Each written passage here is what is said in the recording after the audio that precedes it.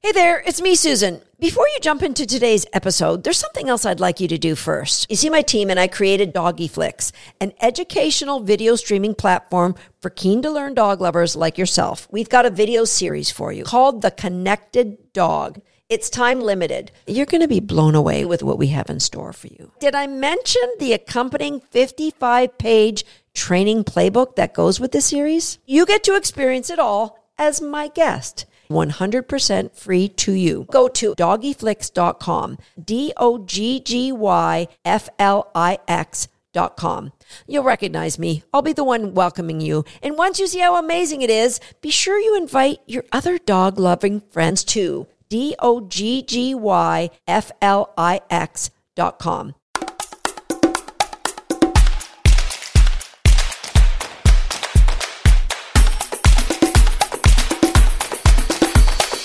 I've got a special guest. He's a very good friend of mine.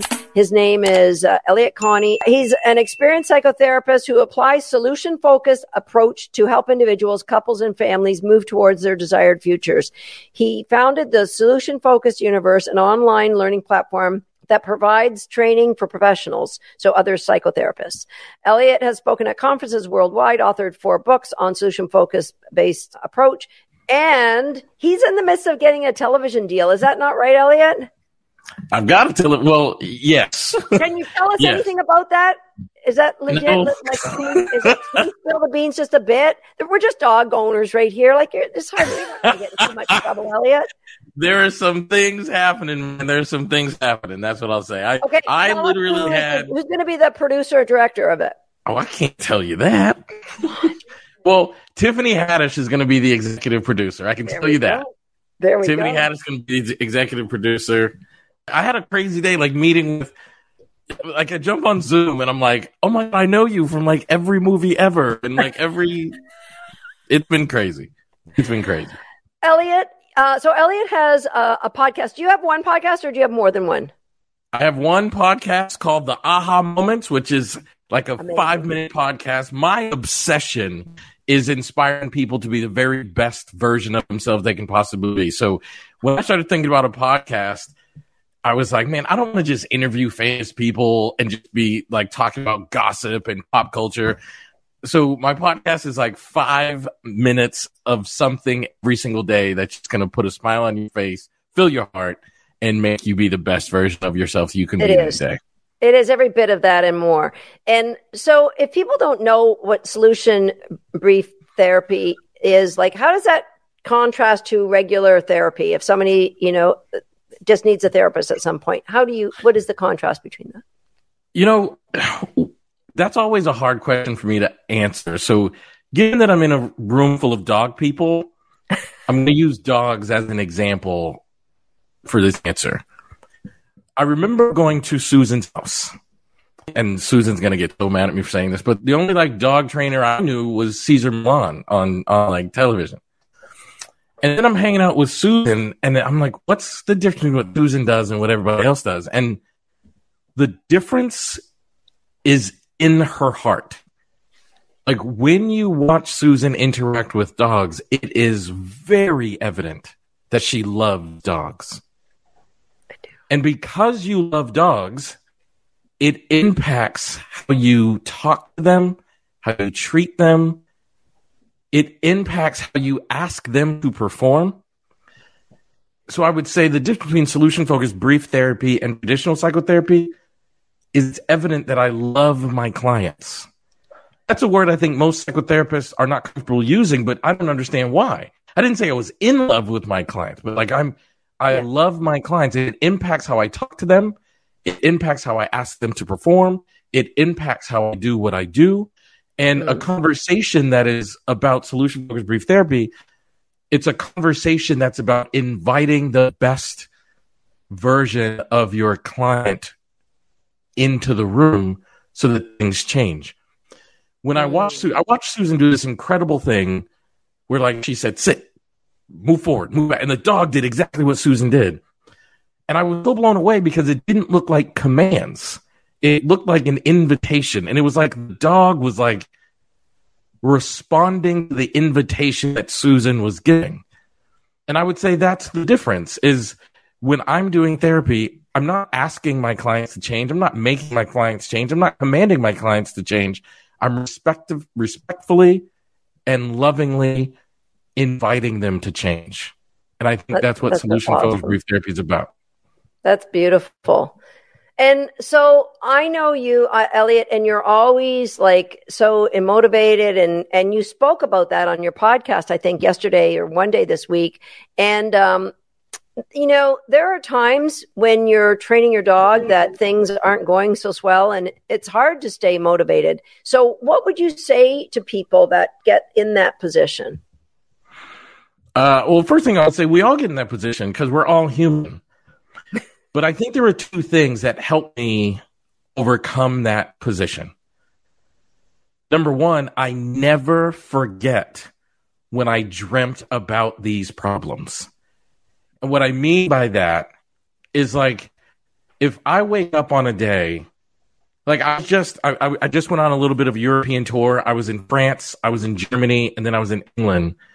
And there are days you wake up and you're like, oh, I'm so tired from jet lag. And I always remember being like, I grew up like my father was super abusive and we didn't have a lot of money. And I remember being like, I used to dream about waking up jet lagged in Europe.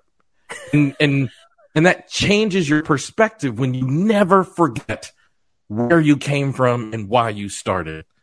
And I think the second thing is teaching yourself to have gratitude about everything, like everything. I think sometimes we remember to have gratitude about like, I'm so thankful that I have my 200th podcast, which by the way, shout out to Susan. Congratulations.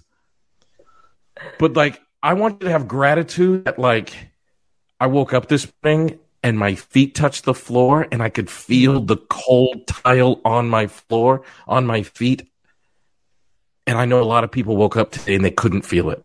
And a lot of people woke up today and they couldn't move. And so, I mean, like having gratitude about like everything. Because then what happens on that day when your dog is not performing and you're really, really frustrated, you remember that like, I love this dog. You remember that like, I used to dream about having a dog like this. And there's one day going to be a day when this dog is too old to perform. There's one day going to be a day where I have to say goodbye to this dog.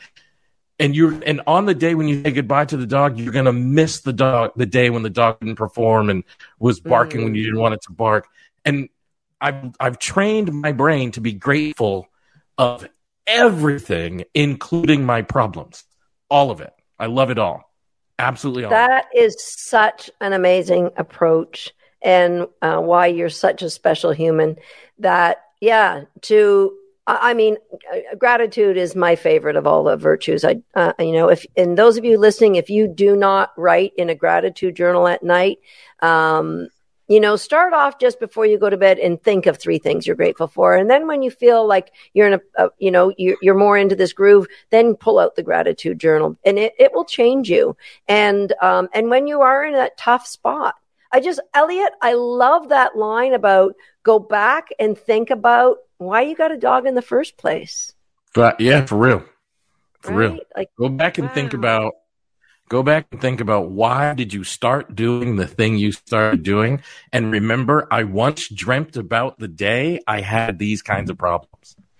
Nice. So if there was, and you may have already answered this, if you think of all of the people who've come through your office door, and if there is one thing you could wish for them to believe in their own heart, like 100%, you could snap your fingers and they would believe this one thing, what would it be? That they're awesome. That's what I think we walk around on this planet believing lie.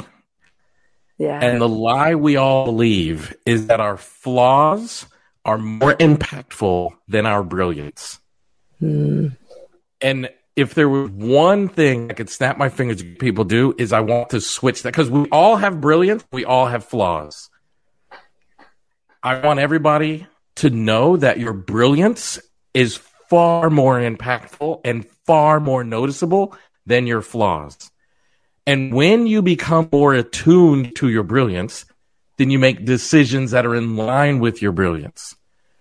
when you become more in tune with your brilliance, then it makes you more resilient. It makes you more ambitious. It makes you more gratuitous. It makes you more hopeful.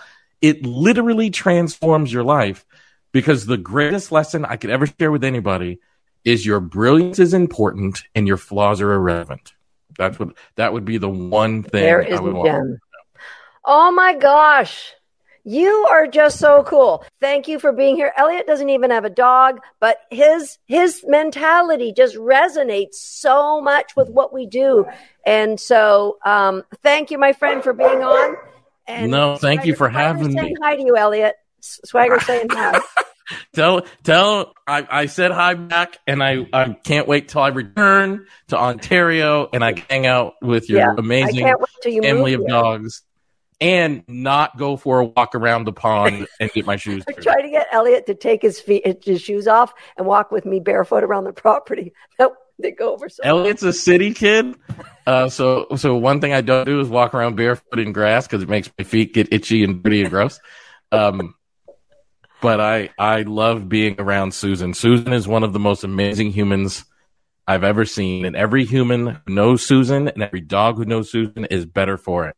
And I consider myself so grateful to have a friend like Susan. I love you, Susan. Thank you. I love you too, buddy. And let's have some hearts for Elliott, and we'll talk soon. Elliott, thank you so much.